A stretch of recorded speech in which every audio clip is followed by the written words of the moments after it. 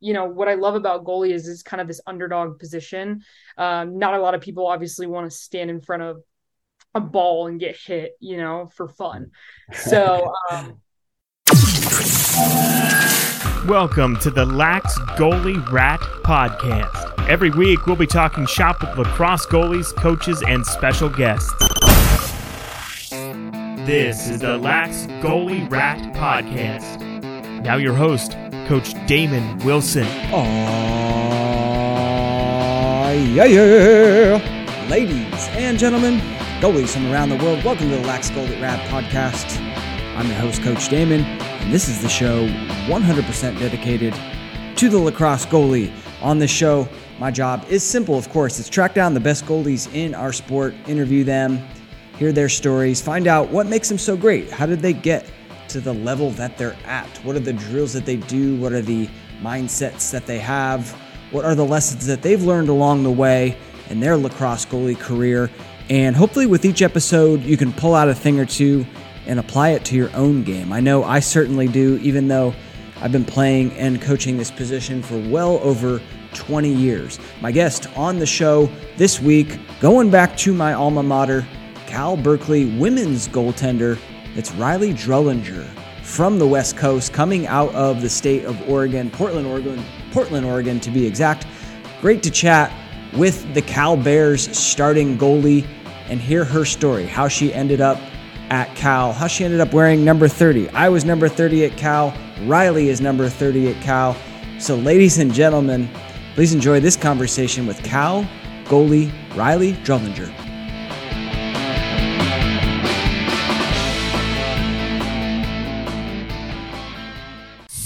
Before we get started with this episode, I want to read a word from our sponsor, and that is the Lacrosse Goalie Summit 8. The event is here, Lacrosse Goalie Summit 8, December 19th through the 23rd. 5 days of amazing virtual lacrosse goalie coaching sessions, all coming to you live and all for free. The events are free to attend live.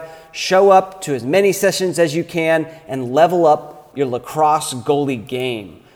Super excited for this event. We have some amazing lacrosse goalie coaches who are going to give you awesome presentations. I personally can't wait. I hope to see you there as well. We've got Drake Porter and Matt Gill from Goaliesmith. We got pro goalies like Owen McElroy, Colin Kirst, Taylor Moreno.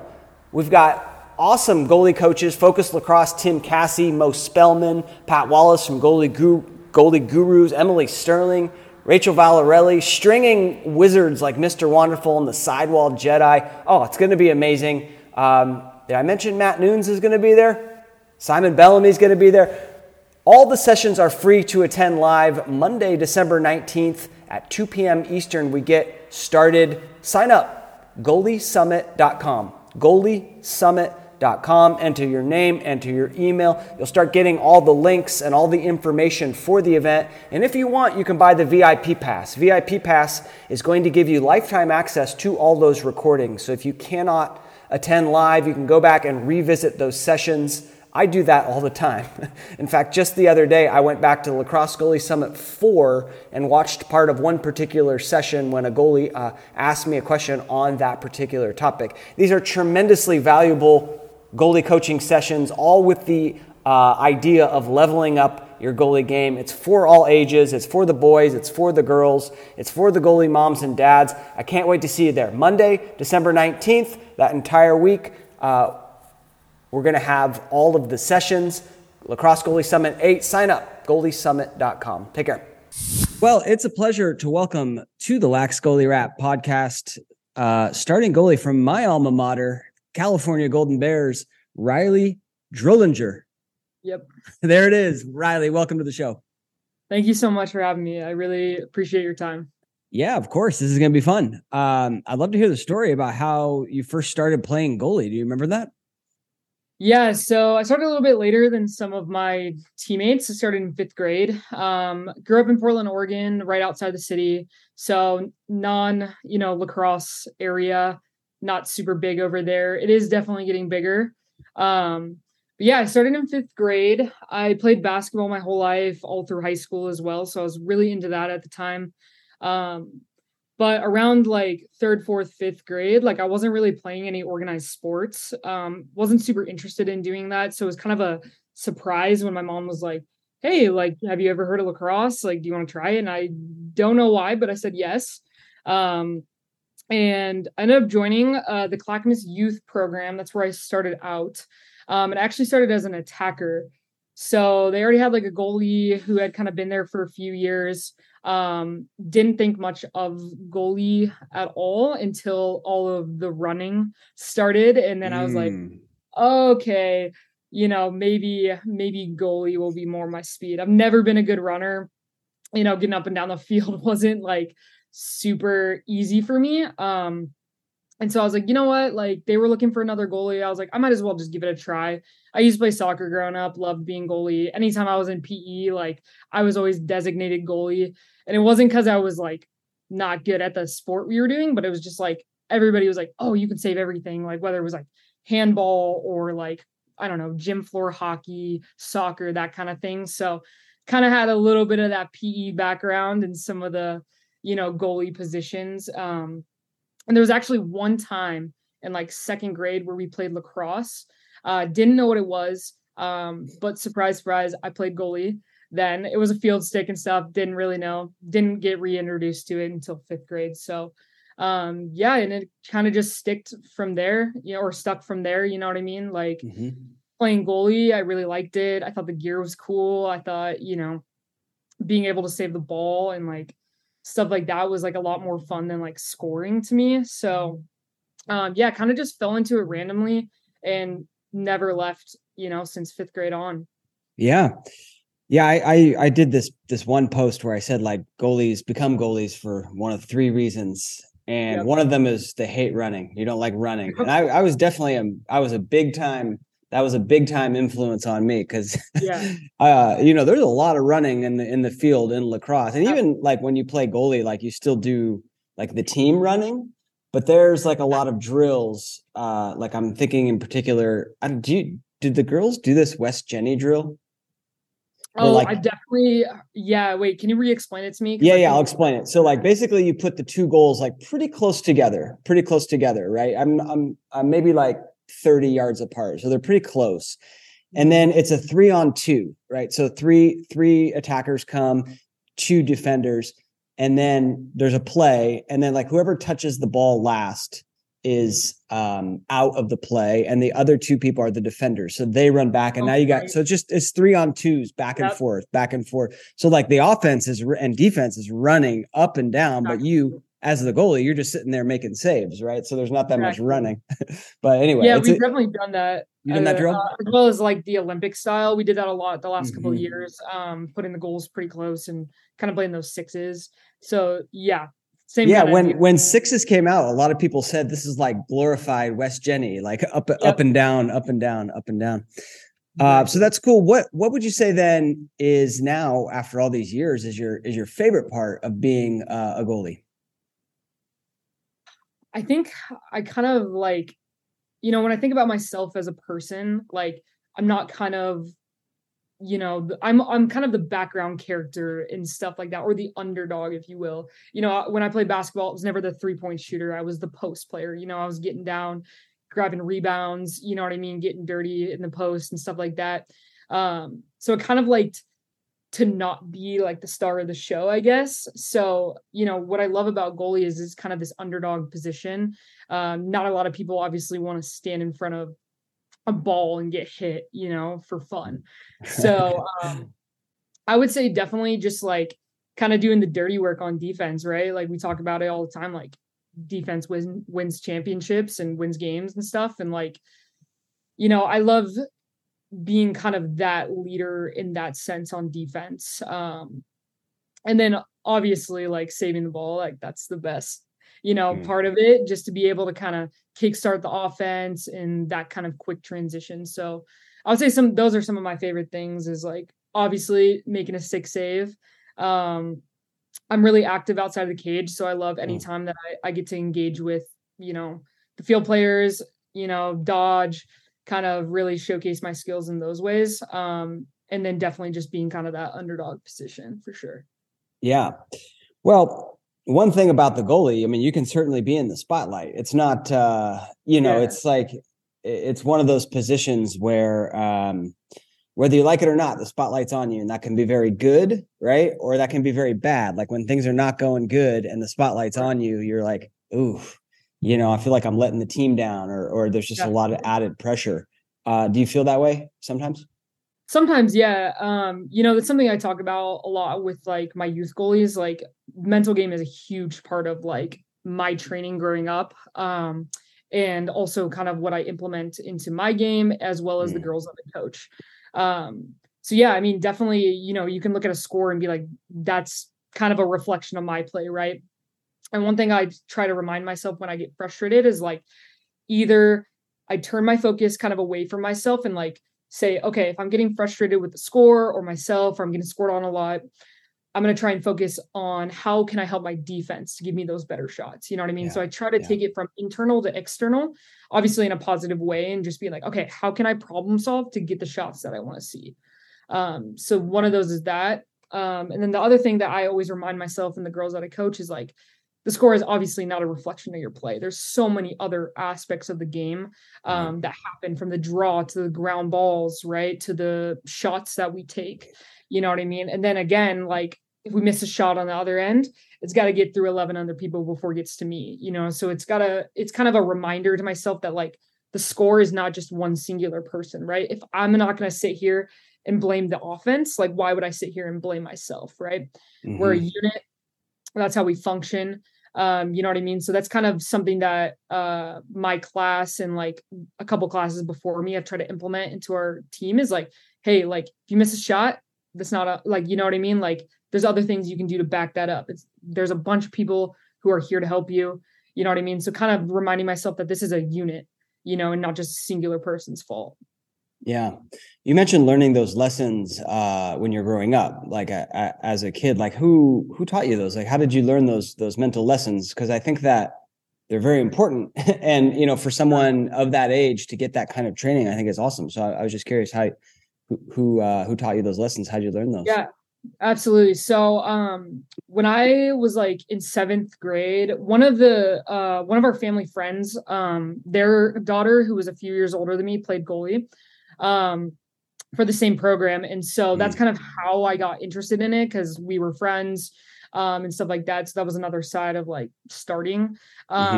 Then shortly after that, I was very interested in training in like, okay, what are the next steps? I'm super into lacrosse. I'm super into goalie. What are the next steps? And so there, obviously growing up in a lacrosse area, there wasn't a lot of specialized position work in the lacrosse realm, draw taking, goalie, etc. Right. So our family friend, they were like, oh, we have this really great trainer. He trains out of the high school that I was going to go to. I ended up going to private school, but I trained with him, and his name's Coach Hayes. And like, he's been my go-to guy since 7th grade on. Like every time I'm on a Thanksgiving break, winter break, summer break, like I'm always in the gym with him and stuff like that. And like, that's where I really first got introduced to kind of the mental side of the game. I think like growing up, I was always sensitive in sports. Like I have this vivid memory of like being a 3 or 4 year old playing soccer, getting the ball taken away from me and just crying. Like I didn't understand kind of the competitiveness, right? Obviously wasn't like that as I got older, but still those frustrating things, like being a goalie, like getting scored on, I would get upset. You know what I mean? Like I felt like there was more that I could do. So, being able to kind of go in and break things down with him, whether it was like family stuff, personal life stuff, or sports, like he really helped me implement kind of that fire in me, that determination, that motivation. So, just by my continuous work with him, he taught me a lot about the mental game and just how to kind of control those emotions, you know what I mean, from distracting me from what I'm supposed to be doing in a game, right? Yeah, so love that. A lot of credit to him for sure. Now, did he also teach you, as you were a kid, did he also teach you sort of the building blocks of playing goalie, like the physical side as well? So that's the interesting thing, is that he was not a lacrosse player at all. So he had trained a couple of goalies before me. Both went Division I, which was cool. They were 3-4 years older than me. So he didn't have a ton of experience, but what he did do was that he would take these drills and like we would implement the lacrosse stuff, whether it was like footwork. Like I would be like, okay, maybe I do a ground ball, or maybe I do this around the cage and then I come in and you shoot on me, right? He'd always have the tennis ball and tennis racket and stuff like that. So he wasn't a big like lacrosse trainer at that point. His main sports were like basketball, football, and volleyball, but he took a lot of these like universal footwork drills and other things like that.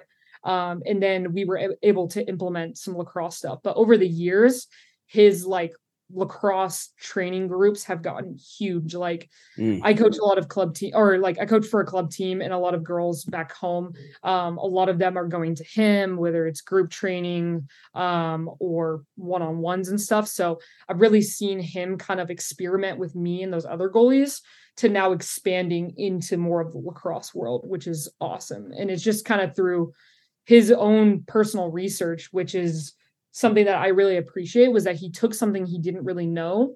And he did a lot of research. We DM'd back and forth different goalie things so he could kind of understand our positioning and stuff like that. And like, you know, even though he wasn't like the traditional goalie coach, I really felt like he has been a huge part of my growth, you know, in the sport. That's awesome. Yeah, I think nowadays, you know, there's a lot of information available online. I mean, this is probably going to be podcast 180 something. So that's 180 hours of content you can listen to for free. But not only that, I mean, like there's a lot of Instagram, you know, trainers and coaches, specifically the goalie position with drills and I mean, a lot of stuff. So like if there's a parent out there, even a coach, you know, who doesn't know anything about the goalie position, like that's not an excuse. There's a lot of good information and you can dig in and learn like at least the basics. And I know this because a lot of parents have told me, hey, I just studied your stuff. And now people are like saying, you're doing such a great job with the goalies. And I'm just, you know, following the drills. So that's cool that he was able to do that. And that would have been a while ago. That might've been pre-Instagram. Yeah, right? Exactly. I remember he's big on Instagram now, like just posting a lot. But I remember back then it was like this huge thing, like to get posted by him. So he didn't have a ton of content back then. But that leads me into like my own personal training, like for myself, was just like you said, like just watching videos. I mean, I learned a lot by watching, whether it was like I go to the high school games locally and just kind of see what they do, right? Or watching the college games. Like I would literally like in middle school get up at 8 a.m. on a Saturday just to watch like, you know, one of my favorite teams compete and just try and pick up. Sometimes I'd take notes. You know, I was kind of that crazy, you know, awesome. Super into it, which was awesome. So, but yeah, I learned a lot just by watching like, or reading the lacrosse magazines. Like I remember this one, I tore the page out. It was Kaylee Waters. She had like, I think it was Kaylee Waters. She had like a jump rope routine. So I would like rip out like pages of my you know, US lacrosse magazines, write myself workouts, right? Go to the local park and just kind of try to implement those things. You know, I didn't have a cage at the time. So it was like setting up those cones in the way that I could work on the arc or work on coming off the post, right?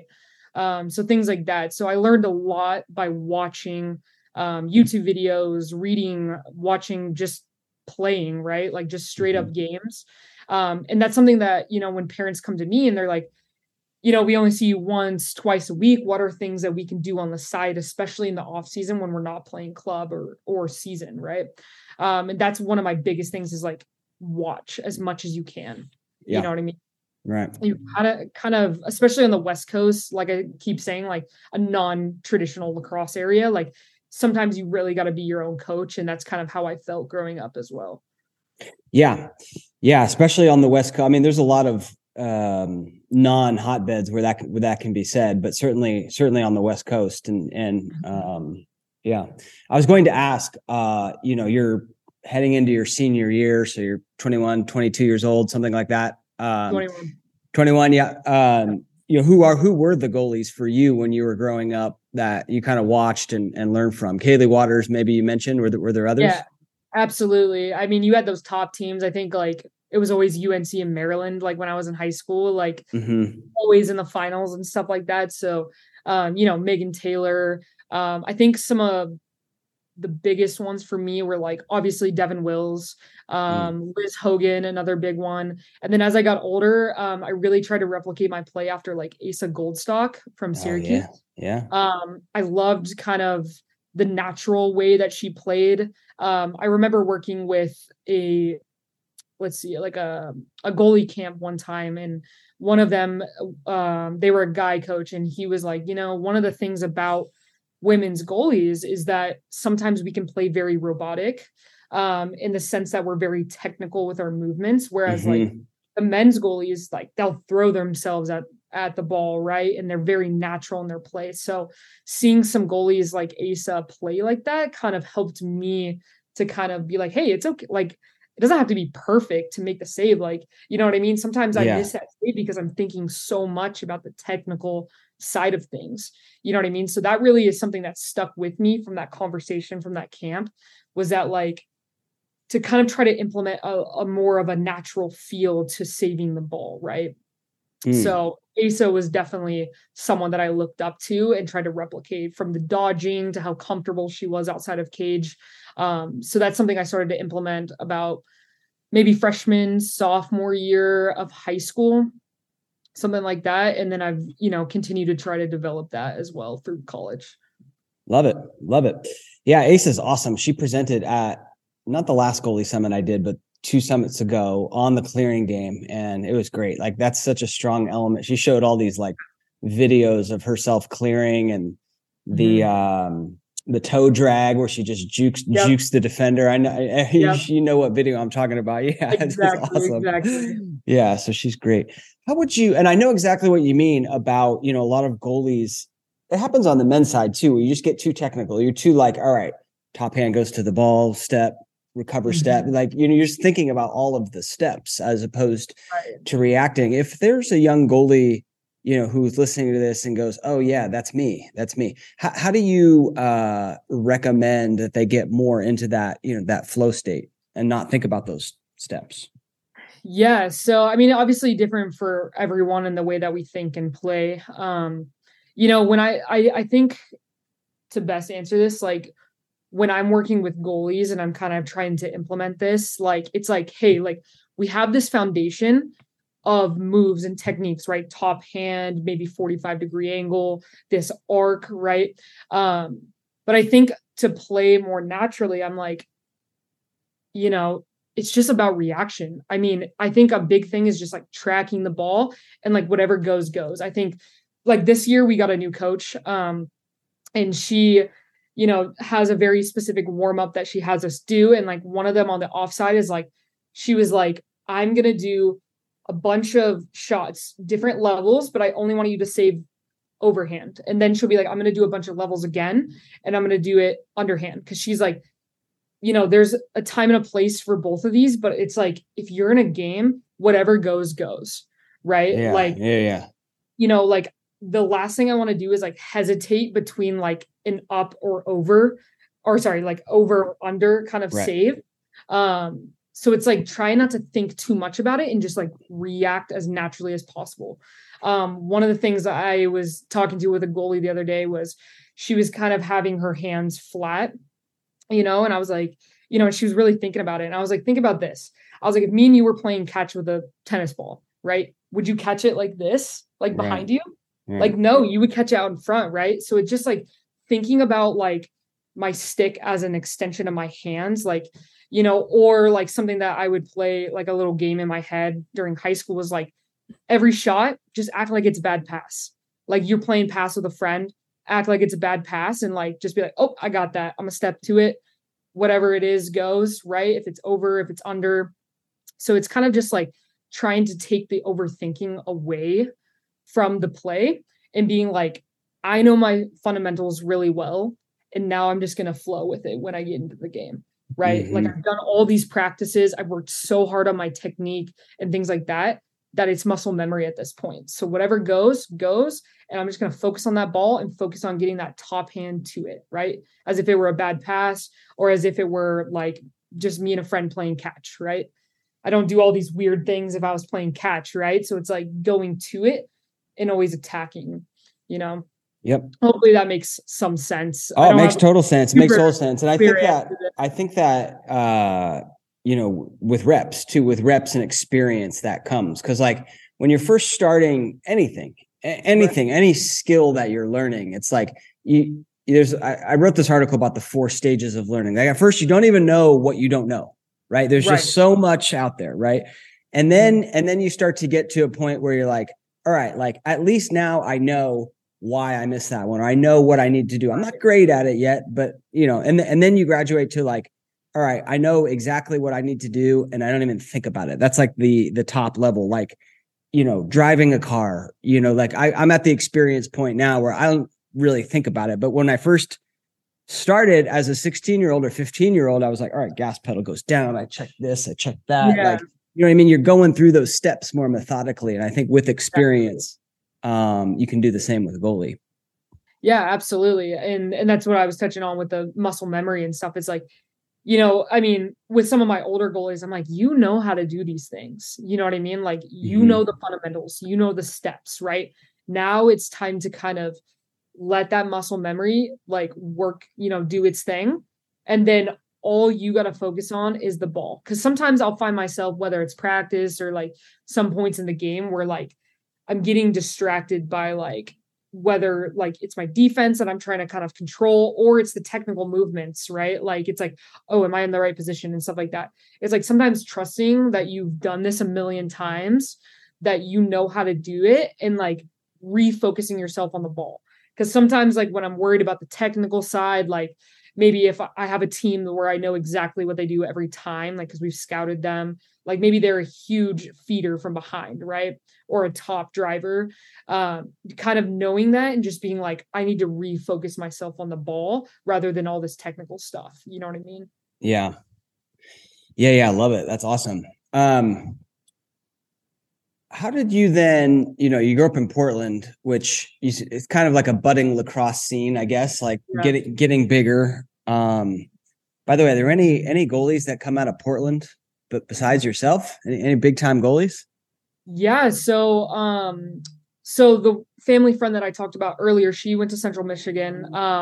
And a girl I started to work with a few years ago actually committed to Cal. So she's following me coming up next year, which is awesome. Sad we don't get to play together, but really cool that she's going to be doing that. I'm trying to think. I know there's definitely more.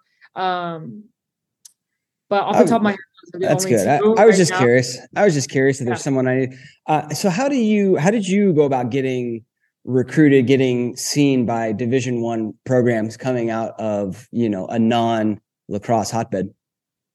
Yeah. So, I did a lot of the work on my own. I had some guidance. I think one year in maybe sophomore year, maybe junior year, we had a recruiting like coordinator for that year for our program. So I kind of would, have a few conversations with her here and there, but pretty much everything I did was, on my own. From like the templates, like I had email templates made, I had spreadsheets made. So I think one of the biggest things for me was like being organized. You know what I mean? So I had these spreadsheets. I tried to keep all of my options open from D1 to D2 to D3, just so I had this wide array. I mean, when I first started recruiting, I didn't really know where I was. You know what I mean? Like, I wasn't like, oh, I'm a D1 player. That's exactly what I want to do. You know what I mean? That didn't really come until later. And still at that time, like I was playing basketball, so I wasn't really sure. I wasn't good enough for like really good basketball, but like I was like, oh, maybe I'll play like small school basketball, or maybe like D3 lacrosse or something like that. I didn't really know where my skill level was at yet, but I had a friend of mine who had sent me a couple templates, showed me a couple things that she did, and from there I kind of developed my own templates. Like I said, the spreadsheets. I wasn't really into the recruiting websites. I had a YouTube video. I taught myself how to make highlight videos using Final Cut Pro. So I did all that for myself. And then all the emailing and stuff was through me. So it was kind of just like, end of season update, summer tournament updates, right? Sending my schedule out to as many people that I could get done before that tournament or that camp or whatever it was. So I think the two biggest things were constant communication and being organized as much as possible. So I didn't get too many D1 looks right away. I know I talked to Penn for a little bit, and then some other people via email. And then originally, like, Cal had told me no, like they had a goalie. They were not looking for a goalie in my class. So I was really very close to going D2. There was a lot of schools I was very interested in, started lining up some visits and whatnot. And then maybe like a month after I sent the first email to Cal, they reached out and they were like, hey, actually, like, we're in need of a 2019 goalie. And from there, it was just kind of like, okay, winter camp, visit, commitment. So it was pretty quick after that. But yeah, I kept my options open. I communicated very frequently, as much as I could, without being like super annoying. You know what I mean? When it was relevant, I guess. And then, yeah, just kind of staying on top of it as much as I could. Yeah. How did, thank you for sharing all that. I got some questions digging into that. So how did you like you mentioned not knowing where you're at? Am I a D1 player? Am I a D2 player? My D3 player. How did you figure that out? Yeah, so I think going back to Coach Hayes, you know, his daughter was my age, different sport, but kind of going through the same process. So, you know, he was kind of dealing with that. He's done it before in the past. So he has a lot of experience with different sports and recruiting and stuff like that. And, you know, I told him, like, I was like, I don't really know what I want to do. Like, I had kind of had been training basketball with him and then lacrosse with him. And then, you know, one of the things that kind of stuck with me that we talked about was like, he was like, don't limit yourself, you know, and that's something also like my dad had told me a lot growing up was like, don't just settle, you know what I mean? Like, strive for as high as you can and then see where you fall, you know what I mean? So I was like, at that time, probably around the end of freshman year is when I started to start my recruiting process. And I was like, you know what, like, I'm just going to throw a bunch of D1. So I took the top 50 D1 teams, did a bunch of work trying to find the emails and whatnot, did the same thing. I did like top 25 D2, top 25 D3. And then that's kind of how I started. So I think, you know, from my dad and Coach Hayes just being like, hey, don't settle. You know what I mean? Don't just settle at a certain spot, right? Like, strive, you know, work hard for it and let's see what we get. You know what I mean? So it was kind of just like keeping my options super open, you know, throwing out as many emails to different teams and programs of different, you know, divisions and whatnot, even NAI at that point as well. So yeah, I think that was a big thing, was just, you know, striving as high as I could and then seeing where I landed beyond that. Yeah. Awesome. What, when you talk about being organized and these spreadsheets, like what data is in, what columns are in there? Is it like, you know, the coach's name and the email, last time you contacted him, or talk to me about that if you could. Yeah. So I kept them separated, like D1, D2, D3, so that I had, like, you know, a little bit of separation there. And then I would do, obviously the school, then the head coach, then the assistant coaches, if I could get their emails. And then a recruiting, like, some teams have recruiting emails that they use. So I kept that in. So any information I could find email wise that I would keep it in there. Sometimes location of the places. And then, yes, like if I had talked to them, I would leave the date there. And then one other thing was, like, I know a lot of schools do like recruiting questionnaires. So if I had time to do recruiting questionnaire, I would mark it like, okay, I've done it for this school, so that I had it all there. That was kind of the biggest part. And then, like, for different tournaments and stuff, I would create a separate one, see like on the college coaches list, like who is going to be there, and then kind of copy and paste and have like a form, like, okay, these are the emails that I need to email for this specific tournament. So that was kind of the way that I organized things, so that I kept track of calls, you know, who was at certain tournaments. I went to a showcase or a camp, I made sure to kind of email them and be like, hey, it was awesome working with you guys at this tournament or camp or whatever it was. And expressing my interest in that program. That's smart. That's awesome. I don't know how it was when you were doing your recruiting process, but nowadays, like, it seems like most of the university websites have the coaches' emails. So, you know, you could just go there and like look it up. Like, I'm on the Cal women's lacrosse website, Jennifer Wong 1 at berkeley.edu. Yep. So there you go. Like it's right there, right? So you can easily get those. Before, I don't think it was always that way. No. So a lot of times, like, and still, like, I even do this kind of exercise with the girls that I work with, either virtually or in person, just to get them organized. A lot of them do like Instagram and like recruiting websites now. Still, sometimes when we're looking at these schools, they only have like a recruiting email. So one of the things, I don't know how I figured this out, but every school has like a directory. So I was able to go in there, look at the directory, find the lacrosse section with the coaches. And a lot of times they're hidden in their, website directory. So that was another way that I went and like pursued that, was just kind of a little bit of digging. But that was kind of a trick that I've taught, the girls I work with now is like, it's not always a recruiting email. Look in these places and sometimes you can find them there as well. So that was kind of my digging, searching. And then if you were going to go to a tournament, you could then look to see what schools were going or coaches were going to be in attendance. And I know she's a new coach now, but let's say Coach Wong, right, it was going to be there. You would email her and say, hey, just wanted to let you know, like, I'm going to be at that tournament, something like that. Yeah. So I had some different templates for different things. But yeah, one of the main one, like if I had a highlight video, like I would always link that. Oh yeah.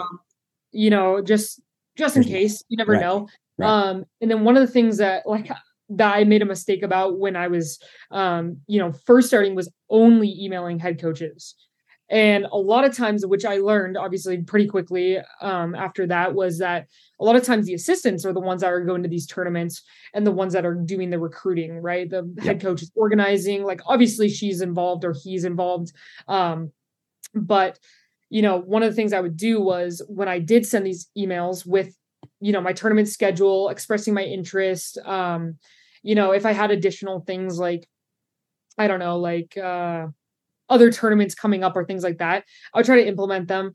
But I would always like put the head coach first and then CC the rest of them, including that recruiting email. So I was just trying to like hit as many inboxes as I could in case like maybe 3 out of 4 of them didn't see my message, but one did. And then they can, if they're interested, they can spread that to the others. You know what I mean? So that was my way of like trying to hit every point of communication and see what I get. Like if you have one school and you email one coach, you have one chance. Right. But if you have one school and 4 coaches, then you have 4 chances for someone to see that email. So I try to always keep up that communication and not just email one person, even if it was like 2 out of 4 of the coaches were going to be at like, say, President's Cup, right? I would still email all 4 of them or all 3 of them just to keep that on the radar. You know what I mean? Yep. That's smart. Yeah. And now did you are in the era where they could not contact you before September 1st of your junior year? Yeah. So actually, I think that was put in place like maybe the summer going into my junior year, like right at the beginning of the summer. I remember it being like people were committing early and then like all of a sudden was like done. So there were some schools that like I was kind of talking to, and then they were like done after that. So the problem with that was that people tried to lock in players as quickly as possible. So it was like back in the day, I think it was called like laxpower.com, or I don't remember what it was. They've since shut down, but that website used to hold like the rankings for different things. Right. Which is where I kind of developed those spreadsheets at first. But the other thing that I noticed out of that was that they had like who was committed. You know what I mean? So it was like, okay, like I could go down this list of schools and say like, oh, okay, they have a 2019 goalie. Oh, okay, they have a 2019 goalie, and kind of whittle down from there. So like when that legislation was put in place, I like looked and like there were so many schools that already had goalies. You know what I mean? So I felt like the options were a little bit limited, and they were already limited because it's like I'm a West Coast player trying to get recruited on the East Coast. You know what I mean? So that was a little tough. But regardless, I still emailed and messaged and, did all the things that I could do just to get on as many people's radars as possible. Awesome. What was it about Cal then that really drew your attention, really got your attention? Yeah, so I only had one other visit before that. I visited Penn, which was awesome, and that was something that I could kind of compare to. Like I said, I had some D2 visits lined up, but I never made it to those because of my commitment to Cal. So the timeline on that was my first call was in November of my junior year with them. I think that they had a goalie in place who ended up having to leave for like medical reasons. So that opened up that spot. So it was kind of just a chance thing. And so they were like, hey, we're having this winter camp. We would love for you to come out and, so we can see you play. So they watched me in November and then they watched me in December at their camp. And then fast forward to the spring, they were like, hey, we would love for you to come on this unofficial visit. And like, as soon as I got there, like I immediately knew, I think that's, the other thing that I tell people when they're recruiting is like, when like, it's just this feeling of like home to you. And like, that's exactly how I felt when I stepped on campus, not only were the facilities amazing and the field was, incredible, but like, it was just like, I loved the area. I love how close we were to, big cities. I think one of the things about Penn was like, I didn't like the big city feel. The campus was great. This, obviously great school, but for me, the city was so overwhelming.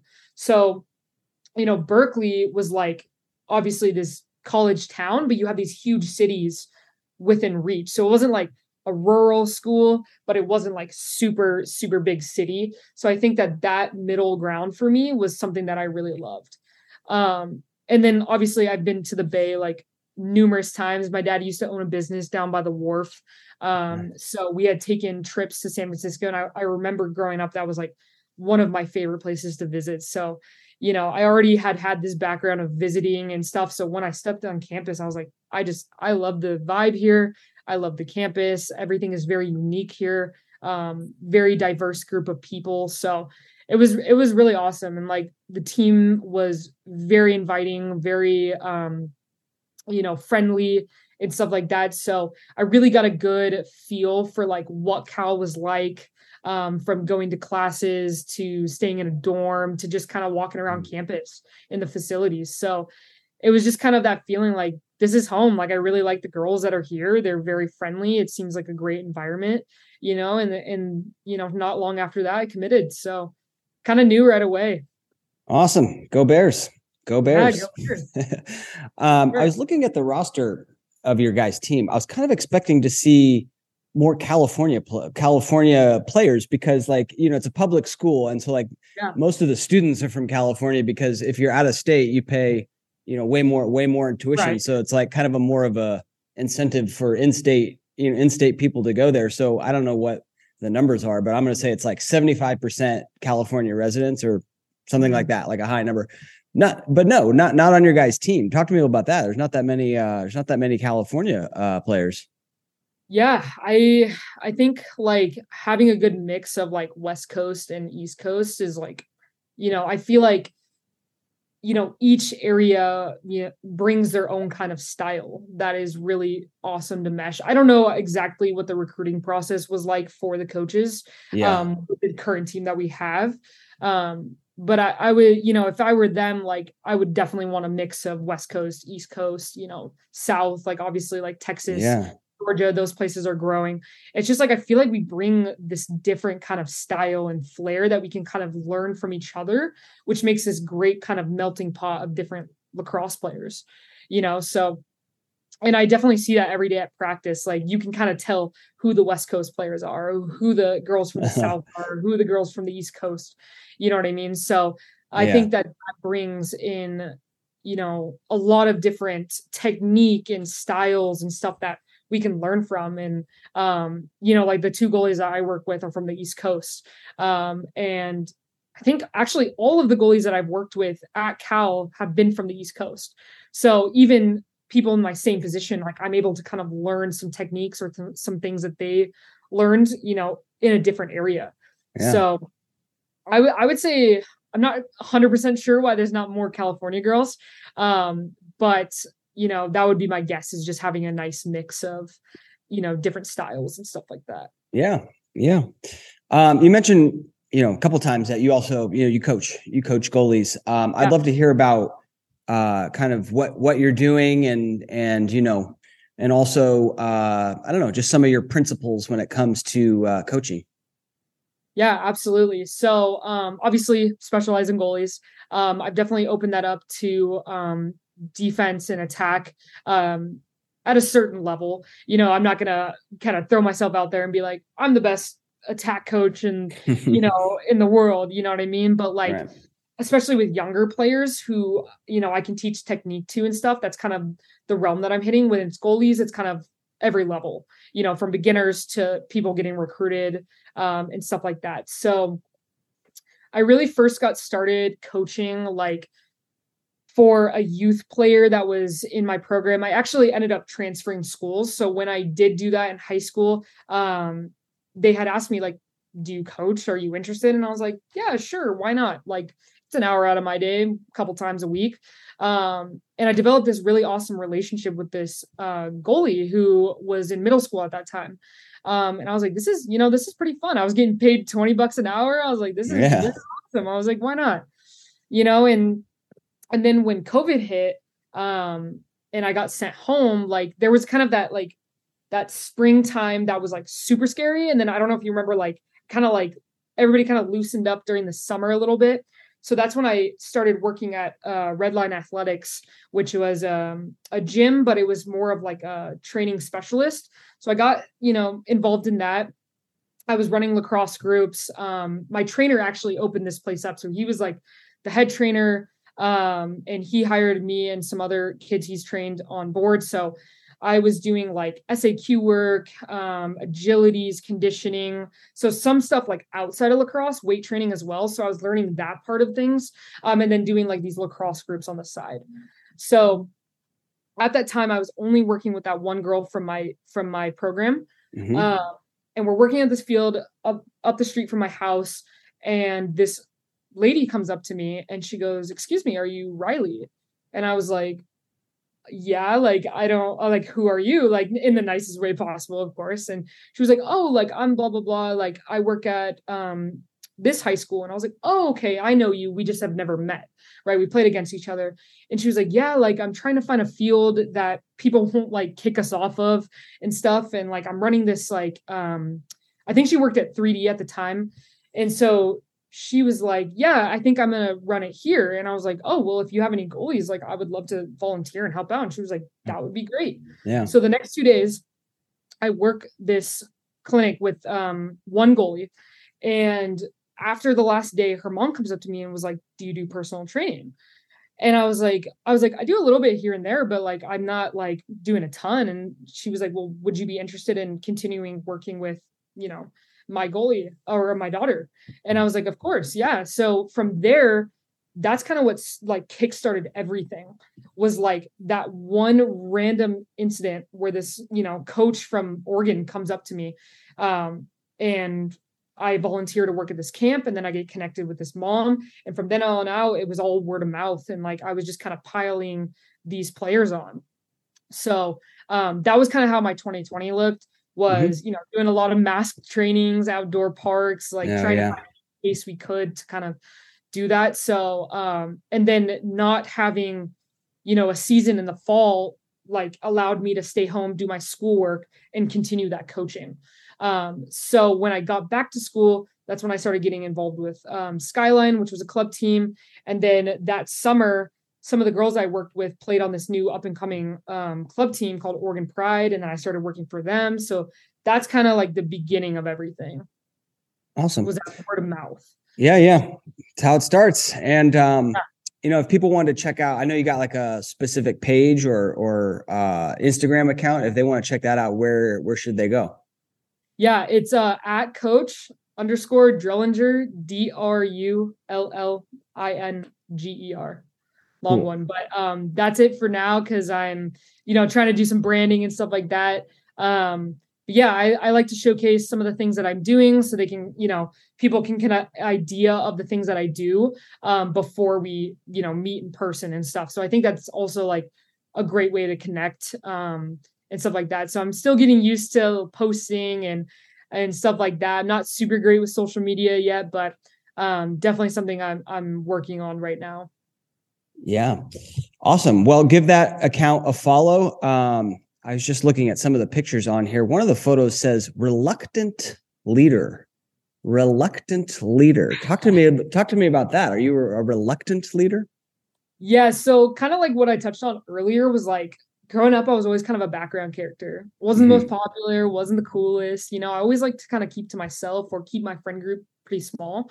Not always the type of person, still not to like raise my hand in class. Like I guess like I would consider myself more shy in those senses, like public speaking and all that stuff. So the article you're referring to is actually a club that I lead here and started with some of my teammates. It's a student athlete engagement group here at Cal called Bears United. It's a LGBTQIA plus group for all staff and players who feel comfortable and want to join. So through my work with them, like I kind of fell into this leadership role, something that I wasn't expecting. I had been in some clubs before, as a member going in and listening, but I never thought I would be on the other side of things, like running it and stuff. I was invited by one of my coaches to attend a meeting, and it wasn't Bears United at that time. It was actually called SAGSA, which is a Student Athlete Gay Straight Alliance, that they were kind of trying to resurface after a few years of not being around. And I was the only person that went, like the only like athlete that went. So it was me and some faculty. So for the next few meetings over that 2020 fall, it was just me. And so when it got to springtime, I got a couple teammates on. We rebranded it as Bears United. And we actually threw a pride game, which was really awesome. Nice. Statement. We came up with like our own mission statement for the club, as well as a statement from our team. So that was read at like the beginning of the game. We had shirts and stuff. So it was kind of this really awesome thing, like coming to life. You know what I mean? That was just a few of us. It was just me to start and then a few of us. So I always joke around and say like I fell into the presidency, like, you know what I mean? So, but it definitely has helped me, come out of my shell a little bit more, participate and, be that leader of those meetings and stuff like that. So, yeah. And then public speaking as well, which I had been awful at. So it was kind of like an opportunity for me to challenge myself and like step out of my comfort zone. Well, that's great. That's great. Yeah. I feel like the position of lacrosse goalie did the same for me in a way. Like I was probably, I don't think, maybe just from hearing your story, maybe not as shy. Like I was, the captain of my wrestling team, but I was pretty shy.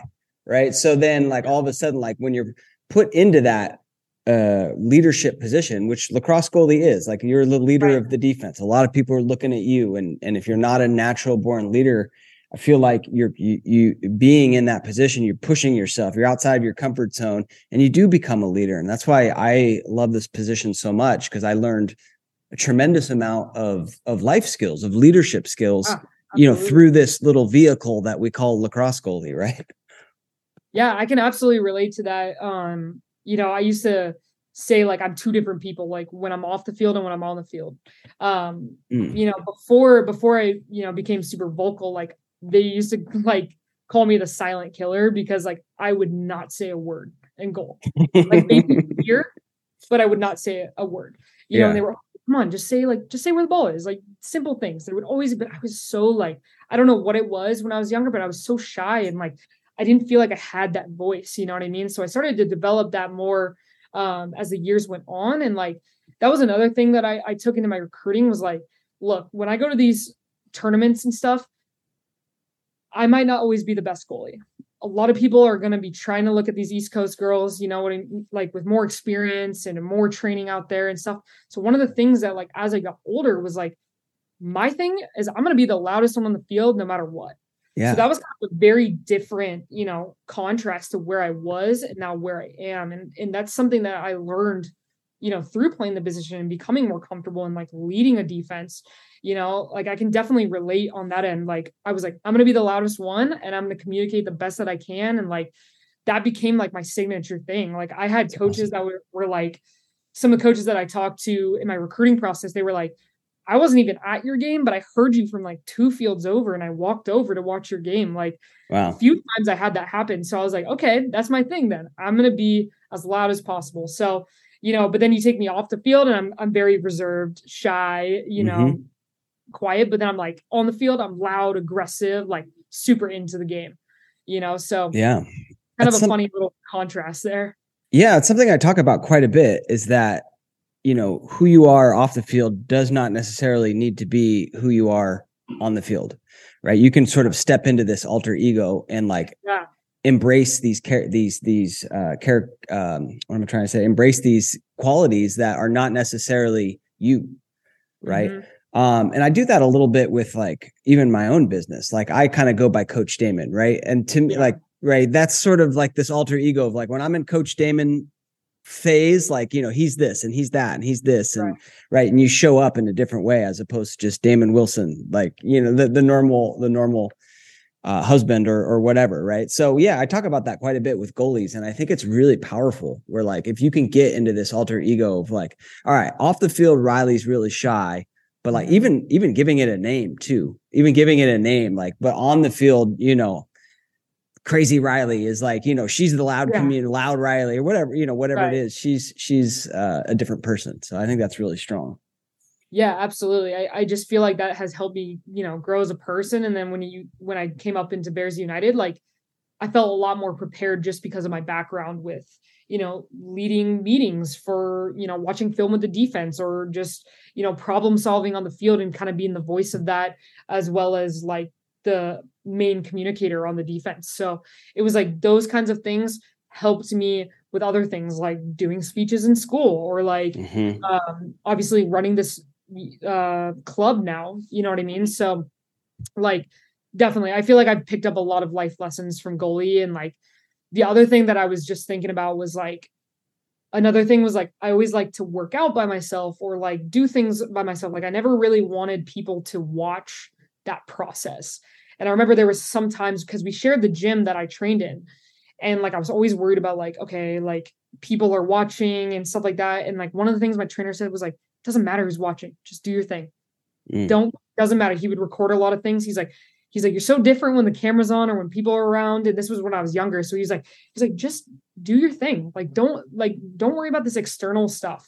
You know what I mean? And so that's kind of the things I try to implement is like when I'm giving a speech or when I'm running one of these meetings, it's like, try not to think about the external, like try not to focus on the eyes, like staring at me or whatever it is. And just like go with what I prepared with, you know what I mean? That's awesome.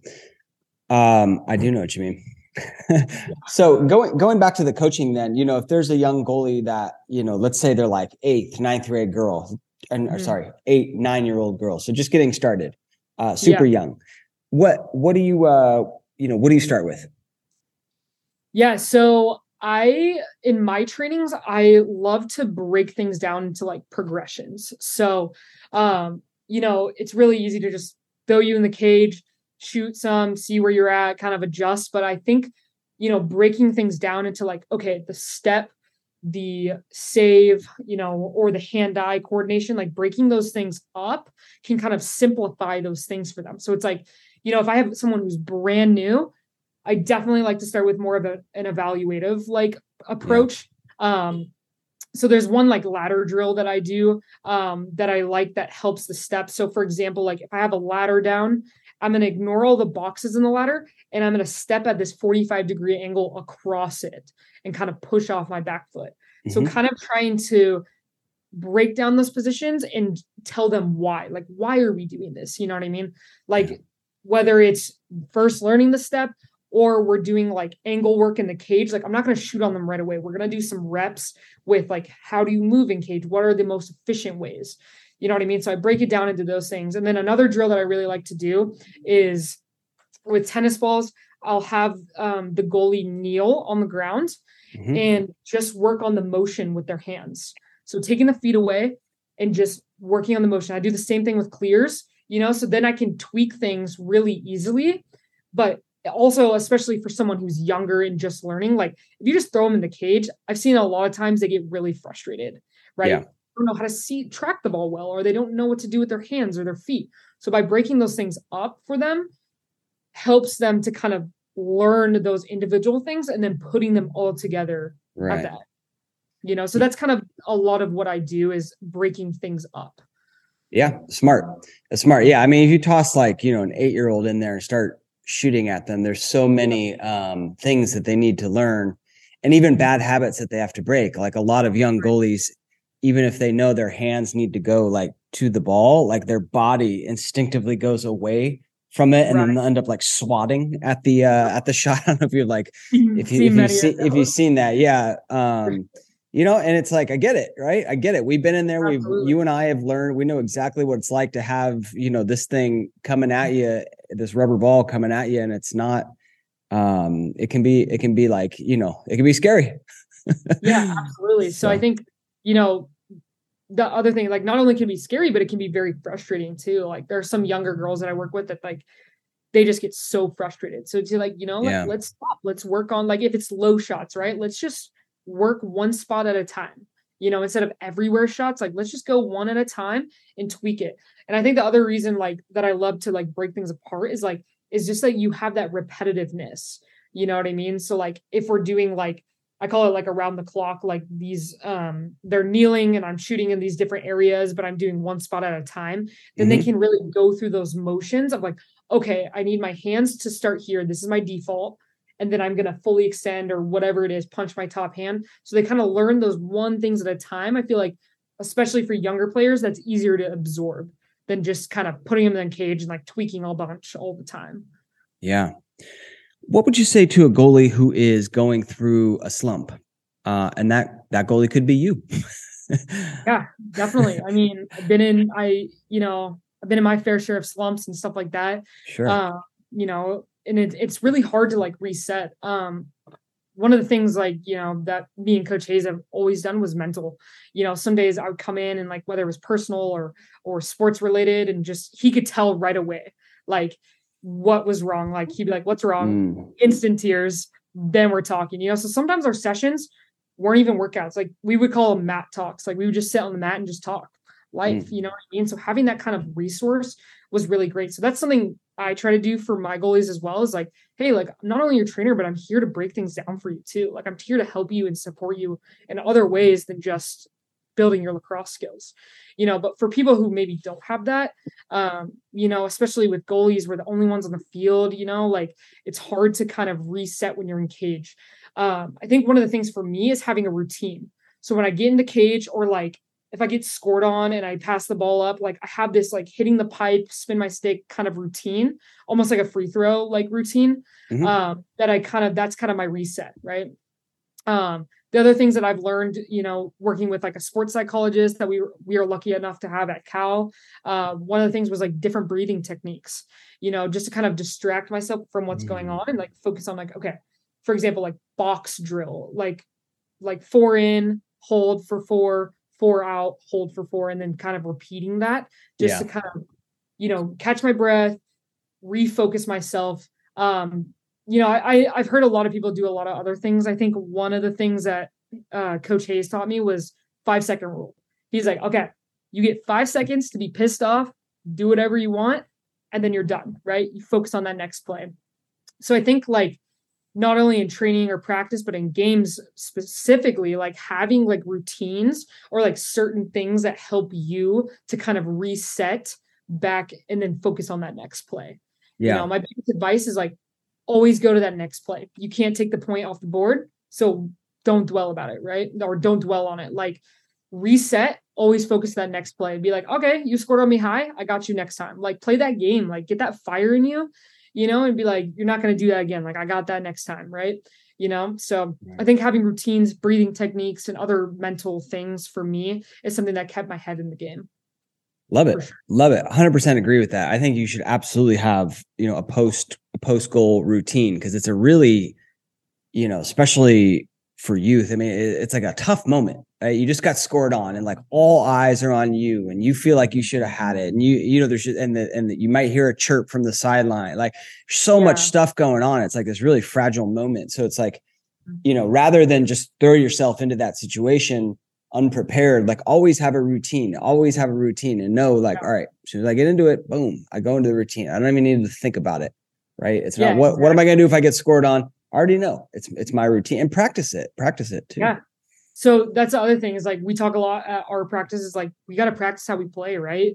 Whether that's like, my routines or like just like the speed of the game, like going as hard as possible. Like, I think like having those things, just like with your fundamentals, right? It's like, I've done this a million times. This is my reset. I know what to do. You know what I mean? So after I get scored on, deep breath, talking with the defense, trying to problem solve. And that's the other thing is like, sometimes if you're too internal, try to turn it outwards a little bit, and see how you can help your teammates, which then distracts you from the goal that was scored or like the frustrations that you have with yourself. Yeah. Love that. Could I ask you about like a mental health type of question? There's been some goalies, a lot of goalies can struggle with mental health. And I'm curious what your advice might be. It sounds like you might, you're a member of the LGBT community, like, a lot of people might be in that, and like that might be dealing with stuff. The lacrosse goalie thing is a whole other thing that can challenge your mental health. To a goalie who is struggling mentally, what would you say? Yeah, I mean, mental health is something that I've struggled with a lot in my life. You know what I mean? It's been a very trial and error kind of thing. In sports, sometimes, especially being a goalie, can kind of exacerbate that, those feelings and stuff, which then obviously you lose focus. For me, like, I was always the type of person growing up where like, I got it. This is all on me. Like, I can fix this. I can do this. Right. Yeah. And there was some point in high school where I was like, I cannot do this all on my own.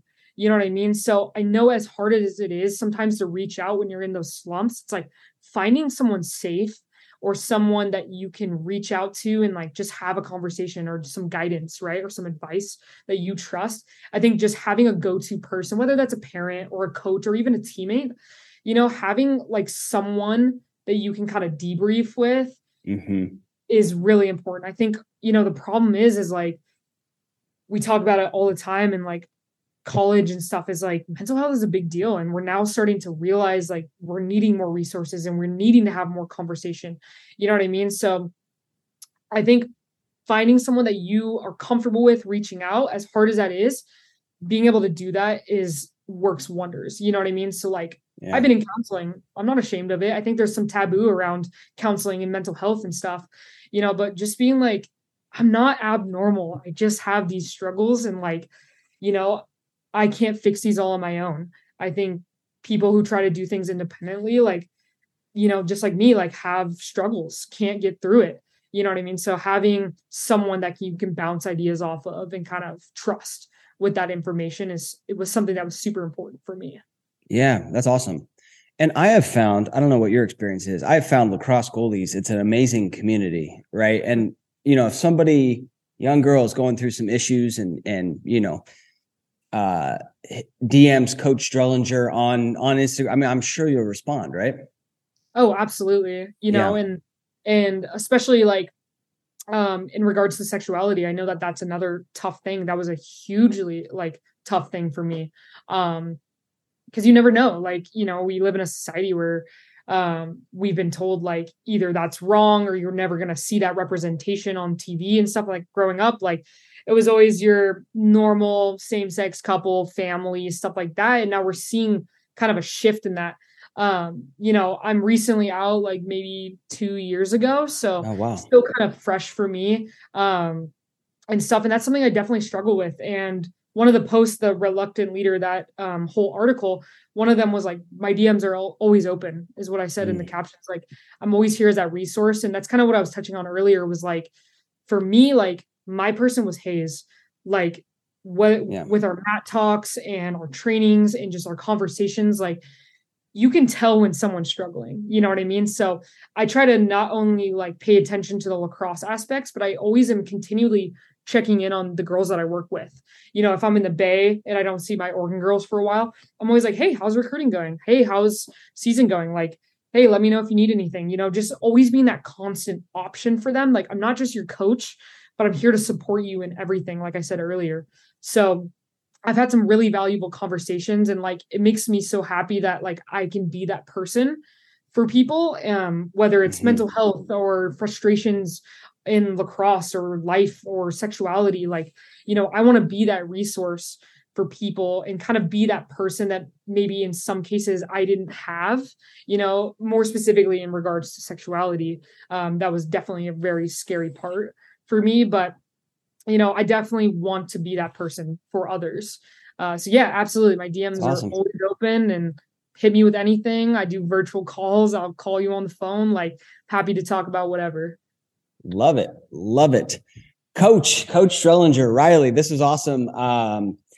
Amazing chat. A lot of great nuggets in there. You and I are very alike in a lot of ways. I was also number 30. Did you know that? Really? Okay. Yeah, there we go. 2 Cal number 30 goalies.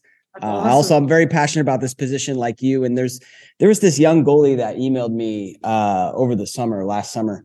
And it was a long one. It was a long one, right? I mean, there was some heavy stuff in there about, feeling disappointed and letting her parents down and all this stuff.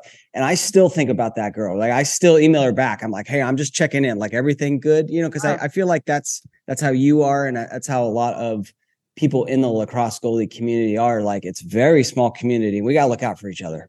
Yeah, absolutely. I absolutely agree. And like, I didn't play with many goalies growing up, like maybe once or twice here and there. So like, now being in college with 2 other goalies that can relate to me, that we can bounce ideas off of, right, that help critique things, like, super important. I love the sense of community, not only in goalies. I mean, I always loved it at camps and stuff, just being in goalie world and just having people just who understand your position.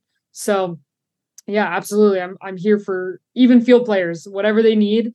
You know what I mean? Like, I want to be that resource, and my DMs are always open. My texts are always open, and continually check on your people. That's like my biggest advice. Just check on your people. You never know what people are going through. So totally that constant communication.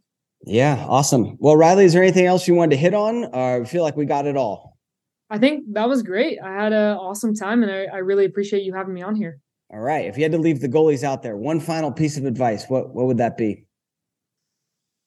Ooh, that's a tough one. I feel like I got a lot in there, but it's just like, believe in yourself. I know that is kind of cliche, but like, seriously, sometimes you're the only one rooting for yourself. You're the only one on the field. You got to be your own cheerleader, hype yourself up. When you make a save, like, get hyped, bring that energy to yourself, because, sometimes people aren't going to be doing that for you. So especially in an isolated position, only one on the field, like, believe in yourself. Believe in the skills you have and that you've worked on, and just play your game. Go Bears. Go Bears. Thank you so much, Riley. Thank you so much. I appreciate it. So there you have it. Hope you enjoyed that conversation. That was a couple Cal goalies talking shop. Riley Drellinger, number 30, as I was number 30 in net. Good to see number 30 back in net for those California Golden Bears. And going to be fun to watch Riley during this season. Cal did not have a great season record-wise last season, the women's team I'm referring to, so hopefully they can turn it around. They got a brand new coach, as Riley mentioned in the podcast. That'll do it. We'll be back next week with another episode. If you're still listening, thank you so much. Lacrosse Goalie Summit 8 is here. GoalieSummit.com. Free ticket, 5 days of amazing lacrosse goalie coaching. Here's the best part. It's all free. So get your free ticket. You'll start to get the links December 19th through the 23rd. We've got 19 amazing coaches, pro goalies, college goalies, sports psychologists, special guests. Going to be an amazing event. Lacrosse Goalie Summit 8, GoalieSummit.com to get your free ticket. In the meantime, get out there, get some work in, do well, and be well. I'm Coach Damon. Take care. You've been listening to the Lax Goalie Rat Podcast with your host, Coach Damon Wilson.